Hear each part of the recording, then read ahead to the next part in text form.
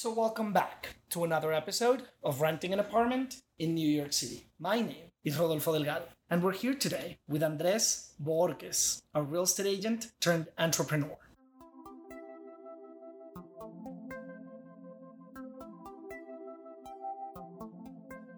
Andres, why don't we start by having you tell us a little bit more about yourself? Sure. So I was born and raised in Colombia. At the age of 3, my father passed away. Because of those circumstances, my mom had to leave the country to try to provide us a better life. So she left that 2 years later, so at 5. And, from 5 to 10, she was trying to have like multiple people try to take care of us, grandparents, uncles, or she would pay someone else to take care of us. It was tough. You could say that my childhood was always like never had a steady home, always moving homes to homes. But I think, from my perspective now, that's just life. And then eventually at the age of 10, we got reunited. She was able to bring us back to this country, and we're more than grateful to be here. I was always the type of kid in school, middle school and high school, to get bullied. I'm 5'6". I was very skinny. I'm skinny now, so imagine back then. Got bullied. I think that's just kind of school things. I left my house at 18. I was doing multiple jobs. How often did you used to switch homes? Because you said As that a you kid? were... Yes. So it was usually every year. I think every year. My last 2 years in Colombia, it was my uncle who decided to take care of myself and my sister. Mm-hmm. So at least we were together the last 2 years before I came to this country. Prior to that, I think my sister and I got separated again because I guess taking care of me itself was already difficult enough for some people. Okay. So I think there was a few years where I was basically by myself as a kid growing up with strangers or people who would say, in quotes, they'll take care of you. There was actually this one thing that I told my mom when I first came here. I didn't tell her anything before. Is that this one family that took care of me, I used to have this radio that my mom left behind. That's how long ago it was. And I used to go to sleep hugging it and listening to it because it was like the one memory that I felt that I have from my mom, actually. Wow. And for some reason, the family took it away from me. The family, I remember they were trying to feed me and I couldn't eat anymore. They were like telling me things like, if you throw up, we're going to make you eat your own throw up, things like that. Especially if you're a kid like from 6, 7 years old, you get scared. But that's the past. Now, the way that I see it, I think the message that I get of all the things that happen to my life is that life doesn't really happen to us. Life happens for us and it teaches you opportunities.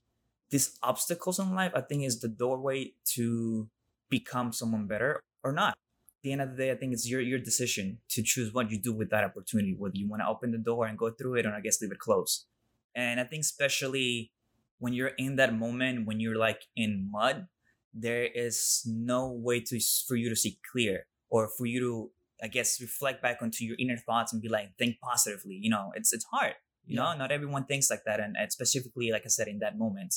But yeah, I guess I had a good childhood.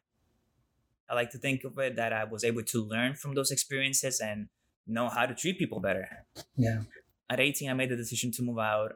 It was a good struggle. And I like to say it's a good struggle because you learn so much from getting yourself uncomfortable, from getting yourself into more trouble, but not trouble like with the police, more like into like the daily struggles that sometimes you need to have. Because I realized that it makes you appreciate things a lot more. Yeah. I've always looked up to my mom and, just thinking back when she left us when I was 5, I always thought about the way, how can someone leave their kids? But I wasn't thinking about it like that in a negative way. I always thought about it like, wow, she's really strong to leave her only family behind now just to provide us a future that she's not even sure. She came to this country not knowing anybody. She still doesn't speak proper English. I always paid for my own things. I was working since I was 18. I had 3 jobs at a time. I was working as a server. I was working the weekends doing film production for a dance competition company. And I was a TV director for a small Bengali TV station called Time TV. Mm-hmm. I had all of these things going to help me pay for my rent, to help me pay for my school, and to some extent try to feed myself. My parents don't know this. My family don't really know this. At that point in my life, I was struggling financially as well. That my best friend at the time, he knew what was happening to me, but I just never really said it out loud. Sometimes it's pride that that keeps us from sharing, and sometimes it's something that we learn eventually. But at that time, in 18, 19, you're prideful. I moved out. Yes, I can do this. You don't want to show anybody the bad things that are happening to you. It's kind of like social media, right? My best friend knew. And so at the time, he lived in Far Rockaway, and he would come all the way to Bayside, which for those who don't know, the distance is about maybe a 2-hour train ride. He would take a train to another train to a bus. But the main reason he would do it is because he knew I wasn't eating. So he would bring me food. He would say, "Oh, this is for the both of us. It's on me. Don't worry. But it'll be for me to eat." Yeah. So it was a struggle that taught me how to handle, I guess, my finances better. I mean, you have school, you have rent, you have a lot of things happening. And I wasn't spending like going out every weekend because I already have my hands full, right? Yeah. Working 3 jobs. Absolutely. You don't have time for that. And I want to say that thanks to those experiences that has really driven me to, I guess, be where I am today. I'm grateful where I am today. As you know, I still do real estate. I've been doing it for almost 3 years. I recently started my own green marketing company called Greenmo. That's awesome. Yeah, thank you. So, That's amazing. I've been able to take all of these lessons that in my young life and be able to shape them into something that hopefully I can serve people better, you know? How long have you been in New York for? It's been 16 years. I came at the age of 10. At the age of 10. And you've come from working 3 jobs to opening up your own company. Yes. That sounds incredible.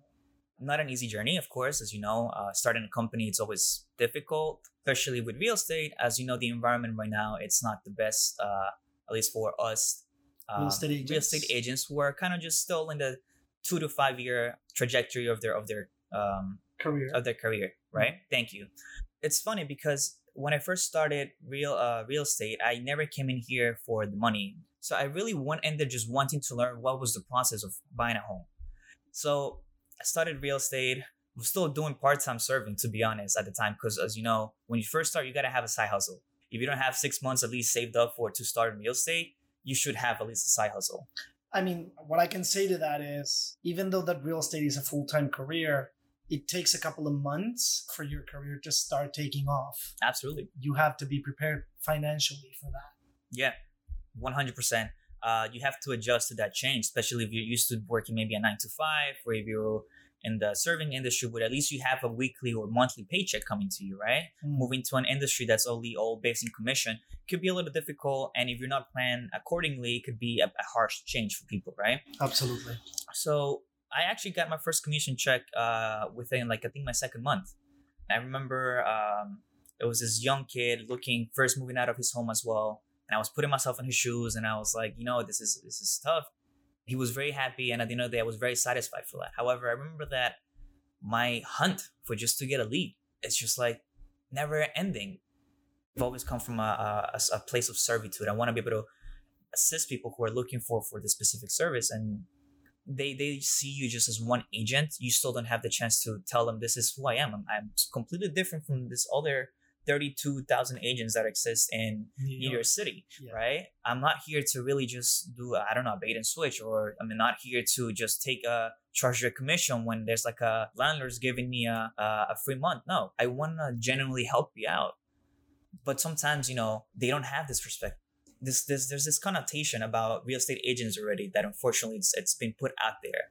And I hope that, in my journey that I still have as a real estate agent, I want to be able to change that perspective in some way.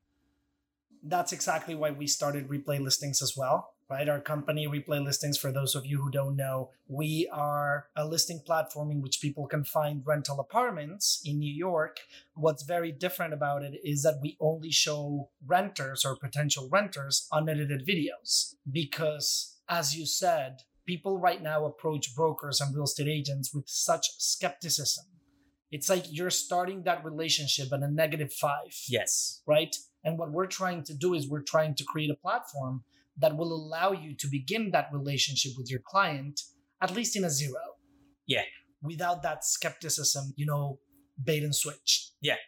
And I think it's a great platform. I think it's it helps a lot of people, helps a lot of agents, and it creates that transparency between the consumer and the agent. So I think it's fantastic, and thank you. Definitely encourage everyone to go check it out. Not a sponsor message. No. Thank you for that. Yeah, I appreciate it. Absolutely. Tell us more about the company that you're creating now.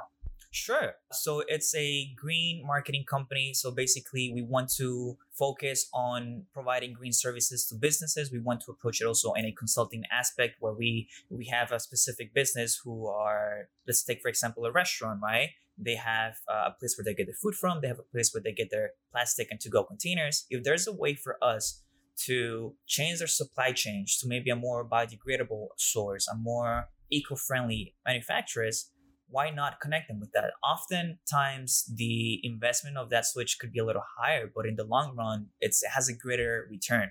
When we were doing the business plan for this whole business, we saw that there's statistics, right? From Nielsen, 9 out of 10 millennials are willing to spend 10 to 15% more on products that are helping the environment, right? Climate change is something that everyone's aware of now, and there's been a bigger movement for like the past recent years. So we try to bring to the light all of these services that already exist to people and connect them in a way that it's easy for them to make the switch. Green energy suppliers, right? There's so many of them. Yeah. Thank you. It's all again with the place of servitude to help the world in this perspective, right? So that's the main core from my company. I co-founded with another friend of mine. Her name is Maria Batenkova. She used to be working with a company called GCB Realty. Yeah, great company. Right? And I think it goes back again to making the best of those opportunities, right? Yeah. If you had a message to people that are listening to this that may be right now in their lives where you were years ago, what would you say? If they're struggling at this specific moment, it's going to be very hard to listen to some random stranger from a podcast. Tell them everything's going to be okay. You have to make the most out of those struggles. It's going to be okay. And it's a little counterintuitive for me to say that, but it's going to be okay. It really is. You could either be the victim or the victor, and you have to make the best out of those opportunities. Yeah, sometimes, like I said, you're blinded by that specific moment of being down on the dirt, but you need to learn how to get up and keep going forward because life will keep moving forward with you or without you. That's the truth. Keep fighting. They have to keep fighting because the moment you give up on anything that you truly want, that's the moment you lose. Everyone fails. I think Thomas Edison, this is a quote that they say that he failed 1,000 times with the light bulb, but he only needed one to succeed. Yeah. And that was the one that he really needed. Optimism is also a very, very powerful, overlooked trait from people that I hope people can set themselves in a positive mindset. Yeah. And of course, it's easier said than done. But it starts with just that thought, everything starts with the thought. It's up to you to commit to yourself, to your change. And if you really want to grow and make the best out of opportunities, you need to start feeling uncomfortable. Start getting used to getting to those struggles and seeing that every closed door that you can open is an opportunity for a better one that's going to come. Yeah, I like that. To your point, I have a very close friend of mine who was a boxer, very healthy. He was diagnosed positive with COVID-19 in early March or mid-March. And just yesterday, he was released from the hospital after 142 days of being there. He was on a ventilator, tracheotomy, everything. He used to be a boxer, but he's still definitely a fighter because I feel like during that moment of hardship, the best thing that you can do is just look at the problem or the demons that you're facing in the eyes and give a full fight, You have to. Because that's all you can do. Yeah. Because that's all you can do. And yesterday when I heard that news that he was being released, I was so happy because you can tell that he was putting up a fight. We know that. And I want you, Andrew, if you're listening to this, because Andrew has been a guest on this very podcast, we're rooting for you.